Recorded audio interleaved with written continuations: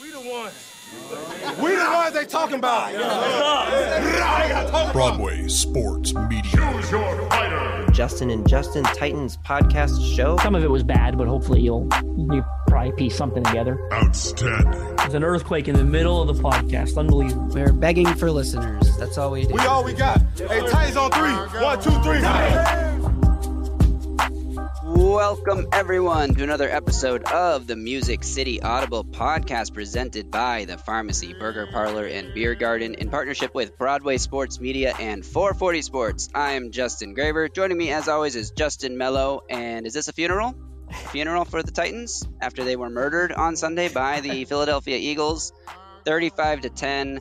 I believe that was their worst loss since the Bills game. Correct me if I'm wrong. But they just looked completely overmatched by a better team, and we're going to break it all down. Justin, how you doing? Yeah, I think you said it. They were overmatched. They were outperformed. Felt, okay about it at the start, right? But as soon as it went into halftime, what was it, like 21-10, I think, for the Eagles? Felt like the Titans missed an opportunity to get a field goal, keep it within a one-score game. I thought, this might get out of control in the second half. It's not so bad right now, but this might get out of hand. And boy, did it get out of hand real quick in that third quarter. Yeah, I mean, to me, it was like the Titans got to come out of halftime and go get a touchdown. If they can do that, make it 21-17, they'll have a chance. Instead, they get into a quick 3rd and 8 because Derrick Henry still has no room to run, and Tannehill is sacked. Combination sack by Hassan Reddick and Josh Sweat, who each beat the 2 tackles that have been terrible for the Titans this season. And now it's 4th and 17 at your own 15-yard line. You punt it away. You're thinking, okay, it's not over. The Titans can get a stop here. Maybe they have a chance. And instead, they give up a 29-yard touchdown to A.J. Brown after giving up a big punt return that put the ball at midfield. And when it was 28-10 there, 28-10, 12 minutes left in the third quarter, it was over. 12 minutes left in the third quarter, it was over because the Titans offense could not get anything going really once Treylon Burks left the game on a headhunting cheap shot that probably should have been an ejection, but I don't know. The rules are the rules, and it was a 15-yard penalty that the Titans didn't even get anything out of because they elected to take it on the kickoff instead of I would have taken a 1-yard 2-point conversion attempt if I was Mike Vrabel there. Try to steal some points against the Eagles and give yourself an analytical advantage later in the game in case it comes down to a close game and give yourself a chance to win. Of course, it didn't come down to a close game, so it didn't really matter. But they chose to take a kickoff, take the penalty on the kickoff, and pin the Eagles deep, which they did. They pinned the Eagles deep at their own 15-yard line, and guess what? The Eagles went on an 85-yard touchdown drive, 7 plays, and that was A.J. Brown's 40-yard touchdown, scored 1 play after his 40-yard touchdown that was nullified by him stepping 1 inch out of bounds on the sideline. A.J. Brown had a day against this Titans team, talked about it afterwards, said, I needed to whoop y'all, but I still love y'all. I don't know. I guess it was really painful to watch A.J. Brown do this to the Titans, especially when a bunch of Titans fans were like, oh, this trade isn't that bad. A.J.'s hurt every day. Treylon Burks is actually better. I have people in my mention saying Burks is better than A.J. Brown. It's like, maybe in 4 years, Burks will be hopefully as good as A.J. Brown. But to just declare that Burks is better than A.J. Brown, are you mentally insane? I don't know what to think about some Titans fans. And at that point, you might be able to trade him for a first-round pick, right? Instead of re-signing him and drafting another Treylon Burks, right? That's always the right way to do this. Yeah. I mean, the Titans, let's talk about some analytical schematic, whatever the heck, try to break some of this down, why this happened. Titans elected to try 4-man pressures most of this game and then man up on the back end with a spy in the middle of the field, sort of running like a robber zone over the middle, keeping an eye on Jalen Hurts. And they got absolutely torched in man-to-man coverage. Christian Fulton gets mowed down by A.J. Brown on a play where he's called for illegal contact. Potentially could have been called for offensive pass interference. I think the right call there is a no call, but the refs flagged Christian Fulton for illegal contact. Christian Fulton did not come back in the game. From that point, you got Trey Avery trying to man up on A.J. Brown. Roger McCreary was also out there doing his best, but you leave these guys in an island one-on-one with basically no safety help, and then occasionally you put a safety over the top of A.J. Brown, then you got Devonta Smith one-on-one. And it looked like the pass rushers were told, if you don't win right away, contain. Don't let Hurts out of the pocket. Keep Hurts in the pocket. And make Jalen Hurts beat you from the pocket. If that was the strategy, that was a bad one because Jalen Hurts torched them from the pocket, 380 passing yards, almost entirely from the pocket. I mean, A couple of times he extended the play rolling out, but it was mostly just like sitting there with 5 seconds to find a receiver and then finding them in one-on-one matchups that the Titans completely got torched on. So from the defensive side of the ball, the game plan did not work at all, and they didn't really adjust it going forward. Maybe tried to bring pressure with a couple of blitzes in the early second half, but that didn't work either. And by then, it was out of control. It was like too late to make adjustments. The game's already over. Yeah, I mean, I think you said it, right? Like, you're playing the game to contain him, and I get that. He's so dynamic as a runner, right, of the football. I can kind of understand that. But if you're going to ask him to stand in the pocket for 3 seconds and find A.J. Brown and Devontae Smith against Trey Avery and Roger McCreary and really like his chances doing that too, right? It's like, I think you're almost better off just trying to get pressure on him, right? And trying to disrupt the timing and get after. And look, he's going to make a couple plays with his legs. That's what he does. But, it's hard to ask any cornerback to cover a receiver for 3-4 seconds, right? Like that's just difficult, period. Right. But when you're asking, Trey Avery, Roger McCreary to do it against A.J. Brown and Devontae Smith, it's like, it's not just really hard. It's essentially impossible. Yeah, and I mean, if the game plan was to eliminate Hurts as a runner, congratulations, Titans. Jalen Hurts, 5 carries, 12 yards. He did score that rushing touchdown. They stopped the run game completely. Miles Sanders, 10 carries, 24 yards. Boston Scott, 6 carries, 16 yards. Kenneth Gainwell, 3 carries, 15 yards. The only guy who averaged over 2.7 yards per carry. He, on his 3 carries, averaged 5 yards a carry. One of those was a 13-yard run, so on his other 2 carries, he got 2 total yards. Overall, great job, Titans D. You shut down the run game. But guess what? Jalen Hurts put up 380 passing yards on 9.7 yards per attempt, threw for 3 touchdowns, only took 2 sacks. Did some penalties go against the Titans that were questionable? Yes. There was a couple roughing the passer, unnecessary roughness calls on Jalen Hurts in the pocket that were bad calls, but they were early in the game, early enough that, if your game plan is solid and if you're beating this Eagles team, that you can overcome a couple bad calls that go against you. So I'm not there's going to be Titans fans that want to blame the refs for everything. And A.J. Brown shouldn't have had that touchdown because he ran through Christian Fulton, and the Titans should have forced a punt because they sacked Jalen Hurts and they got a free first down. Maybe so. But how much did that really change the game? I mean, it was a 25-point game. You take off 14 points for 2 drives, it's still a double-digit loss for the Titans. They just did not come to play. No, I think with the penalties thing, we probably overreacted in live time, because I'll say this. Of the 3 of them, the Mario Edwards one was an awful call. It's one of the worst roughing the passer calls you'll ever see, where we kind of just fell on top of him and they called roughing the passer. The Bud Dupree one, I thought was probably roughing the passer, in all honesty, right? It looked like he kind of got him underneath the crown of the helmet, and I understood that. Like, you might have been frustrated in the moment, especially because the Mario Edwards one had just happened, I think, a few plays before. But the Bud Dupree one probably was the right call. And then the Christian Fulton one on AJ, I tend to agree with you, where no call is probably the right call. There's kind of some fighting going on both sides. Well, guess what? If it's no call, it's still a touchdown, right? Christian Fulton fell down and A.J. Brown caught the ball and scored a touchdown. So you want to blame the refs. I mean, one of those calls was terrible. The other 2 were probably just fine. And on the A.J. Brown touchdown, I've seen people talk about next-gen stats, average yard, like most separation at a catch point on a deep pass. That was the most wide open a receiver has been on a touchdown, on a deep touchdown this season. Well, no fucking shit. The defensive back fell down, was completely knocked over. Somebody was talking about how good the Eagles are, talking about, and on A.J. Brown's touchdown, he was the most open that anyone's been, as if he burned the cornerback so badly that he was just wide open. And yeah, he Christian Fulton bit on the double move, and it was a good move by A.J. Brown, but it's not like he was just so wide open because he ran an amazing route. It was like he ran through the defensive back. But anyway, I'm off on a tangent. On offense, the Titans cannot run the ball. Derrick Henry finished this game with 11 carries for 30 yards. Indy Henber. Ryan Tannehill was the Titans' leading rusher, and actually the game's leading rusher, with 3 carries for 34 yards. And the reason the Titans can't run the ball, the Eagles watched this film of the last 2 Titans games before this one, seeing these heavy defensive fronts, 5-man fronts, 6-man fronts. And on early downs in this game, it was basically every time that it was a chance for a run, basically non-third and long plays, the Eagles had 5 down linemen covering every gap, and linebackers quickly hitting the holes, filling. They had every gap filled. And rather than it's not like the Titans can just adapt to become a power running team, especially with the personnel they have on the offensive line mid-season. So I'm not sure really what the answer is or what to expect here.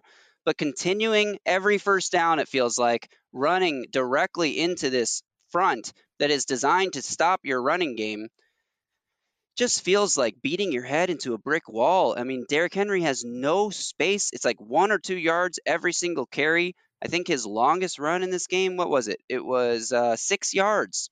Longest run in this game. There's just no room to run. The way that the Eagles just pass the ball on seemingly every down, the way that the Bengals against the Titans 2 weeks ago seemingly just pass the ball on every down and run on like a 2nd and short or a 3rd and short when the defense is expecting pass. This is the problem with the Titans offense right now. They run when the defense is expecting run, which forces them into a 3rd and long situation to pass when the defense is expecting pass. They hardly ever pass when the defense is expecting run, and the few times they do that, they have success doing it. They need to completely open up this offense. I know the offensive line sucks, and I know the receivers are subpar, and they don't have playmakers on the outside, but they need to adapt this offense into a quick passing game that gets the ball out of Tannehill's hands so fast that the offensive line doesn't have time to screw it up, that puts the ball in the receiver's hands and gives them a chance to make a move. And if you know what, you throw a 2-yard completion and a 2-yard completion and you end up in 3rd and long anyway, at least you tried something different as opposed to just completely banging your head against the wall. Maybe Chigaquanko breaks a tackle. Maybe Austin Hooper runs through contact and picks up extra yards. And then you get the defense to back up a little bit because they're like, oh, they're throwing the ball on early downs now. Then you give Derrick Henry a little bit of space. I don't think this is that complicated, but, there's a reason I'm not an NFL coach or coordinator or whatever. They are smarter than me. I admit they are smarter than me. I don't think I'm smarter than them. But it's just so frustrating to watch Derrick Henry continue to run into a brick wall down after down after down. Yeah, I think I was going to interject at some point, but you kind of said it before I could. I think the staff probably – No, it's great. I think the staff is a damned if you do, damned if you don't, right? Because you brought up the point about they can't pass protect. They got no weapons on the boundary, right? It's just kind of who they are, right? It's the roster, right? Derrick Henry's season's gone pretty strange, hasn't it? Now, this is certainly much worse, but started the year with 3 straight games without rushing for 100 yards, right? But he had 82 against the Giants in week 1, but that was 3.9 yards per carry. Week 2 with the Bills debacle, 25 yards on 13 carries, 1.9 yards per carry. Week 3 against Vegas, similar to week 1, right? It was a little bit better than week 1, but 85 yards, 20 carries, right? Not great, but it's 4.3 yards a carry. He got 85 yards, is not god-awful. He got into the end zone, it's a touchdown. Then he rounds off 5 straight games of 100-plus yards, right? He had like 7 or 8 touchdowns in that span. It was unbelievable, right? He had the game against Houston with 219 yards. He had a $115 against the Chiefs. He had 114 against the Colts. These last 4 games, right? You get into it. 11 carries yesterday on Sunday for 30 yards, right? 11 carries, 30 yards, 2.7 yards per carry. It was actually an improvement from the week before, right? Where it was 2.2 yards per carry against the Bengals, right? Week before against Green Bay, we ignored that one a little bit because, again, they won that game. They had some success in the passing game, but he had 87 rushing yards and a touchdown. But again, it was through 28 carries. That's 3.1 yards a carry. Talked about how it started in Denver, right? 19 carries, 53 yards, 2.8 yards per carry. He's been held to 3.1 yards per carry or less in 4 straight games, or 2.8 or less in 3 straight games. You know what's the craziest stat out of this, in my opinion, I just noticed? In these 4 games, right, that I just talked about, Philly, Cincinnati, Green Bay, Denver, his longest rush went for 10 yards. He's got one 10-yard run against the Broncos, by the way. Hasn't had an 11-yard plus run in 4 straight games. Against the Packers, his longest run of the day went for 9 yards. Against the Bengals, his longest run of the day went for 9 yards. And against the Eagles, as you mentioned, his longest run of the day went for 6 yards. That is astounding. I mean, how many times? I'm not a math guy, but I'm going to try to add it up here in my head really quick. In those 4 games, I believe it's about 75 carries in the last 4 games, he has not had an 11-yard run. He's had one 10-yard run. That is absolute insanity. And we've talked about it a lot. Mike Herndon wrote a great article on it for Paul Kuharsky. I wrote a very similar article on it for Broadway Sports. I don't know who came out first. It obviously doesn't matter because neither of us are the types to copy each other. But I probably got the idea from the same place he did, where Brian Baldinger had tweeted out the highlight package of the Bengals stopping them. these defenses are getting to these aggressive. You talked about the Eagles having 5 down linemen. They're getting to these aggressive run looks on first and second down. They're running these bear fronts that are, again, I mentioned in the article, that are specifically known to give zone rushing plays fits. Right? Yeah, they can sometimes help with other looks, but they are best utilized for zone rushing looks. The bear fronts are. They're getting a lot of bear fronts lately, right? And it's working to perfection. They haven't found a way to beat it. They haven't found a way to get teams out of these looks. And I agree that, passing the game more, being more successful in the passing game is probably the way to do it, right? Being more aggressive on first and second down is the way to do it. But I'm not shocked that they feel like they don't have the personnel to do it. They don't have the offensive line. They don't have the receivers. And yes, Treylon Burks has been really good lately. He's emerged, but he also just got back into the mix, right? What did he play? 3-4 games and he potentially hurt again with a concussion. Robert Woods is extremely disappointing. Can't separate from man coverage. He is done. It's Julio Jones 2.0. Maybe not as extreme, but he's done. He's got nothing left in the tank, right? Nick Westbrook-Ikhine is Nick Westbrook-Ikhine. He just showed up like a week ago, essentially, right? We talked about how in the first 6, 7, 8 games, whatever, he had like 7 catches, right? They're not even featuring him at all. They're devoid of talent issue, right? That's what it comes down to. I mean, your receivers that when Burks goes out, you're down to Robert Woods, Nick Westbrook-Ikhine, and C.J. Board. Those are your healthy receivers in this game. I mean, what are we doing here? They didn't even elevate one from the practice squad, which I thought they would. So this leads us perfectly into our beef of the week, presented by the Pharmacy Burger Parlor and Beer Garden. The best beef burgers. They have vegan burgers. They have everything that the family could want. Best worsts, local brews. Head over to the Pharmacy Burger Parlor and Beer Garden in East Nashville. But they present our beef of the week, and my beef of the week is with Jon Robinson this week. And you know what? I don't want this to come off the wrong way. I don't think Jon Robinson should be fired. I don't think Jon Robinson has done a terrible job. Overall, he's been a great GM, only winning seasons since he took over as a general manager of the Titans, built a terrible perennial playoff contender, division winner. The Titans are an above average team. Jon Robinson has done largely a good job. But some of the misses heading into this season, and not just misses, but overlooked deficiencies, have really come back to hurt this team. And I think it starts with trading A.J. Brown. I think there's a chance that the Titans incorrectly assessed the value that A.J. Brown brought to this offense. He's worth the contract. He's worth the diva mentality, whatever, if you don't like his personality. He has said multiple times since this game happened, since the trade happened, he wanted to be in Nashville. He thought he would spend his career as a Titan. So don't give me he didn't want to be here. He wanted to play with his buddy, blah, blah, blah, blah. Yeah, that was a negotiating tactic, and the Titans called his bluff and said, fine, we'll ship you out of here. Well, without him, I mean, we were saying it on this podcast all last year, right? A.J. Brown was the Titans' most valuable player. The stats proved it. The win-loss record with and without him proved it. The passing yards per game with and without him. I mean, he was far and away the engine of the offense, even when Derrick Henry was playing well, when Derrick Henry was out and you had Deonta Foreman and Dontrell Hilliard playing well, with or without A.J. Brown, the difference was so clear. And they traded him away thinking they could replace him with a rookie who has shown flashes of being a good contributor to the offense and even potentially a wide receiver one at some point in his career. But expecting that guy to be able to do what A.J. Brown did for you as a rookie is just crazy. And then on top of that, the tackle issues. Yeah, Taylor Lewan got hurt, but Taylor Lewan's been in and out of the lineup for 3 years. Like, they should have a better backup plan in place. Trading a 2024 fifth rounder for Dennis Daly and a 2024 seventh rounder. I mean, Dennis Daly is the worst tackle in the league. He has allowed more sacks than any tackle in the entire NFL this year. It's just such a weird, I don't know, like, what do we, like, it's just the offensive line issues and the playmaker issues are on Jon Robinson. And we just talked about why the Titans can't adapt against these looks because they're built around Derrick Henry and they have nothing else that they can pivot to as an offense. It falls back on the roster construction, and that's why my beef of the week is with Jon Robinson. Yeah, I'm just going to build on what you said there, essentially. I think it's a really good beef of the week, and it's awfully fitting, right? And timing couldn't be any better. And I'm not trying to poke fun at anyone. I really mean this. It just boggles my mind how he could go out at the Combine, I think it was, and cry about how last year ended. And I've got nothing against crying. Done a lot in my days, certainly, right? Everyone has, and I think you could admit that. But I don't know how you can go out there and show how much it meant to you and cry about the way the year ended, and then it turn around and trade A.J. Brown and build this offensive line that you built.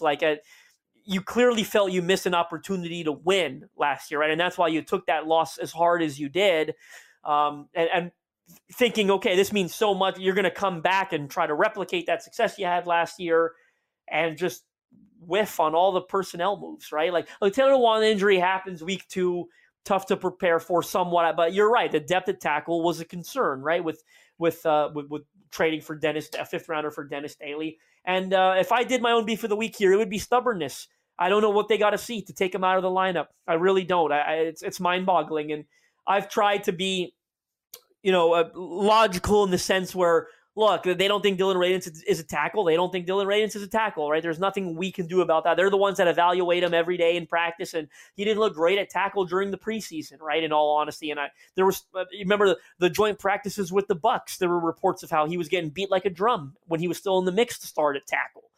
But I just don't know what else you need to see here, to try something else, because this is horrid, right? He was so terrible against the Eagles, and he's been terrible the majority of the season. And look, Le'Raven Clark came in at the end, and he didn't really look much better, in all honesty, right? But what are you losing by not trying something else, right? Can it get worse? Right. I know sometimes it sounds like an overreaction to say no, it can't, but I'm not convinced it can get worse. It could be as bad. Right, I'm not naive enough to think it can't be as bad. I don't think Dennis Daly is the worst player in the NFL. I'm sure there are lots of players that aren't very good in the NFL, so it can be as bad. But I don't know what you're losing by trying, right? Because it's either the same or it gets better, right? That's where we are with this thing. So for me, it would be Dylan Radunz there. I sound like a broken record. I've probably said it before. If it's Le'Raven Clark, it wouldn't shock me if it's the same, but I honestly think Titans fans will at least find satisfaction that they tried someone else instead of just going up there every Monday and saying execution and we got to play better, we got to block better, we got to coach better. He's not capable of playing better, right? This is what it is. This is what it is. He's not capable of executing better. You're not going to go there and teach him how to be Joe Thomas at left tackle. Right, this is what he's showing you week in, week out. Essentially, this is what it is. This is what the outputs are, right? And that's what the tape indicated on him before this season. So I don't know what they need to see. I mean, Jamarco Jones, that's another one. I don't know if he's healthy or what happened there. Not sure he's a real person at this point with the way that they've kind of not even talked about him, right? For 8 weeks now, 9 weeks. I would put Jamarco Jones there if he was healthy and available. I would put Dylan Radunz there. I guess I'd put Le'Raven Clark there. All this to say I would essentially put anybody right now except Dennis Daly. You raise an interesting point because we've seen some teams around the league, like the Colts were doing this early in the year, and other teams have done this too, where they just try everything. They're like, oh, that combination didn't work. Let's try a new combination. Let's move this guy from left to the right and put this guy at guard and tackle and center and whatever the heck. The Titans seem to be way more, they value the consistency of the guys on the line playing together. But at what point does knowing who you're playing next to just pale in comparison to playing next to a worse player? It's they don't want to try it because they don't want to mess up the chemistry or something. These guys have no chemistry. They suck. They're bad. They can't run block and they can't pass block. Try anything. I don't know. That's where I'm at. It's I'm in try anything mode, especially because you almost have a free pass over these last 4 or 5 weeks. You've put yourself in a good enough position as we spin this into a slightly more positive outlook to close up this episode. You've put yourself in position where you're going to make the playoffs. You're going to be either the 3 or 4 seed, most likely the 4 seed based on how things are trending. You're going to win the division. The Colts are terrible. The Texans are playing for the first pick, and the Jaguars are trying to make strides, but they haven't made them yet. So you're going to win this division. You have 4 or 5 weeks now to play with things, to just see what could potentially be better as you position yourself for what is hopefully a playoff run. And that's where I'm going to spin this to, is that it doesn't matter how these last 4 or 5 weeks go. It really doesn't matter. If the Titans lose every game, then they probably won't make the playoffs, but they're going to win 2 or 3 of these last 5 games. Maybe they win 4 of these last 5 games. Heck, maybe they go on a 5-game winning streak. You never know what could happen. They have mostly winnable games except for the Cowboys, honestly.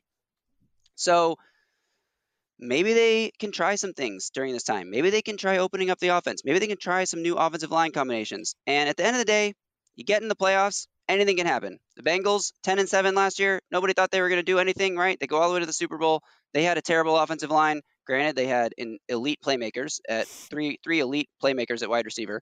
But you know what? The Titans could get Traylon Burks healthy. They could get Derrick Henry going finally. They could get Chigaquanko more involved in the offense. And by the time they get to the playoffs, they have 3 elite playmakers. Like it could be a thing that happens for this Titans team this year. Season's not over. It's a long year. Remember how we felt after week 2? The Titans are going to get a top 5 pick. Remember how we felt after the Packers game? The Titans are going to get the 1 seed. And now we're sitting here 3 weeks later, and it's like, the Titans are terrible. They can't do anything. They suck. It's a long year. A lot can change. A lot can happen still.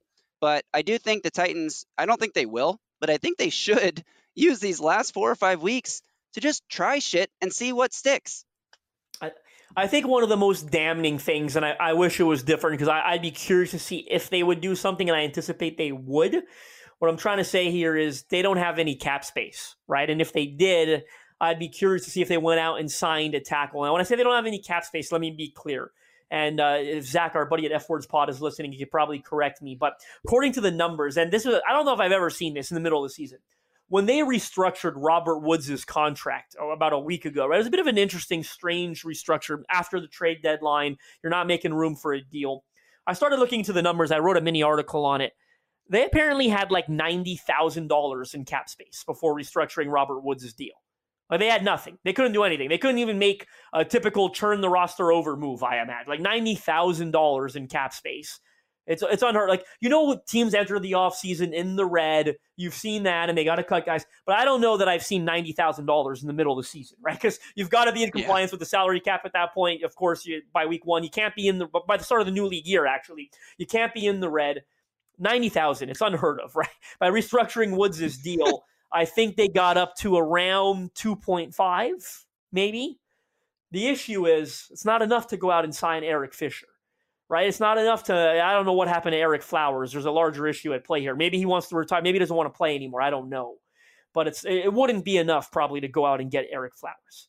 Can you sign a veteran journeyman and maybe get him at $1 million right now? I mean, maybe. If it's a younger guy that's, again, a vet journeyman that just wants to play and get his foot back, maybe you can get him, right? But the point is you don't have enough to go out and sign what could be a difference maker, unless you get lucky, right, with one of these low-cost tackles. But I wish they had more cap space. Kind of goes back to our beef of the week about roster construction, right? How can you have no money in the middle of the year and have absolutely no talent at receiver and on the majority of your offensive line, right? So it's what you're paying guys like Ryan Tannehill, Derrick Henry, Bud Dupree, Harold Landry. That's where all their money is, in case you're wondering. Like Taylor Lewan, like all their money is in those 5 guys. And Robert Woods is making a good chunk of money. Zach Cunningham's making a good chunk of money as well. Kevin Byard, of course. But I think the first 5 you mentioned, I look at, because Bud Dupree just got it, right, just signed last year. Harold Landry signed earlier this offseason. Tannehill, Henry, still early on in their contracts, being when they signed, I mean.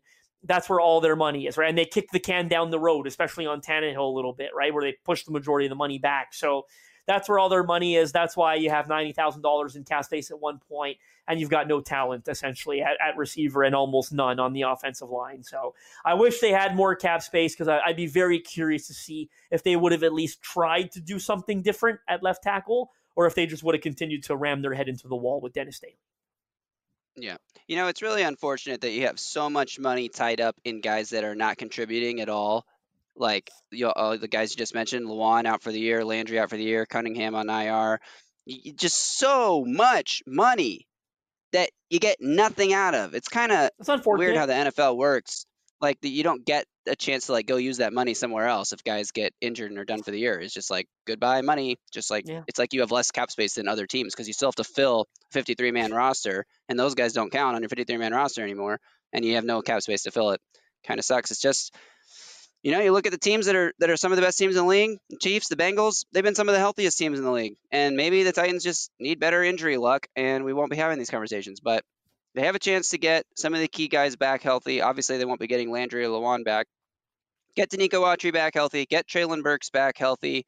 And maybe as you get into the playoffs, you can find your stride and start to peak at the right time because, November football, December football, it's important, but it's not as important as January football. And the Titans will be playing January football because they position themselves well enough, and they're lucky enough that they get to play in the AFC South. All right. Anything else you want to say about this game before we move on and get out of here? No, I don't really want to start this conversation now, but at some point, I think they got to think about shutting down Jeffrey Simmons for a week or two, right? Because he's just so clearly playing through pain, and that's tough to do. And Mike Vrabel reminds me of a guy where it's like, and he's never going to put his players in danger, don't get me wrong, but it's the attitude where, like, if they can play, we need them to play. And I get that, right? Like, if they can play, we need them. And they certainly need Jeffrey Simmons, right? But I think you got to start taking into the effectiveness into account here, right? Again, 4 pressures in his last 3 games, not himself, not even close to 100%. You talk about January football being important. Jeffrey Simmons is really important in January. I think as difficult as this stretch is, probably tough to convince yourself to sit him now in the middle of a 2-game losing streak. And as bad as you've been, as bad as you were defensively, certainly against the Eagles with no pass rush, probably a tough sell to yourself to sit Jeffrey Simmons. But I think it's something they probably have to consider. Yeah, if they can wrap up the division in the next 2 or 3 weeks, maybe you give him a week or 2 off to close the season so that he is fresh for that playoff run. All right, that will do it here on the Music City Audible. Thanks to everyone for listening. Thank you to the Pharmacy Burger Parlor and Beer Garden. Make sure you head over to the Pharmacy, tell them the Music City Audible sent you, and check out BroadwaySportsMedia.com where you can become a Broadway Insider today. Yeah, become a Broadway Insider today. It's $6.99 a month. You could use the code INSIDER to get your first month for just 99 cents, or use the code ANNUAL for a total of $49.99 for your first year. Lots of great benefits to becoming a Broadway Insider. We've got the Mike Herndon Show behind the paywall. That's a weekly video show going out every week with your favorite Mike Miracles, Mike Herndon. That's obviously a big perk to becoming a Broadway Insider. You get early access to some of the podcasts, a lot of written content behind that paywall. Whether that written content comes from me, it comes from Zach at F-Words Pod, it's coming from Easton. There's a lot of content coming your way if you're a Broadway Insider. Become an insider today. You won't regret it.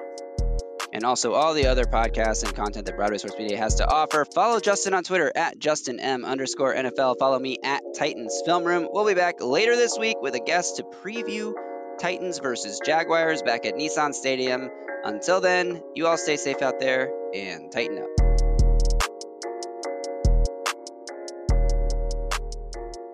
A Broadway Sports Media production.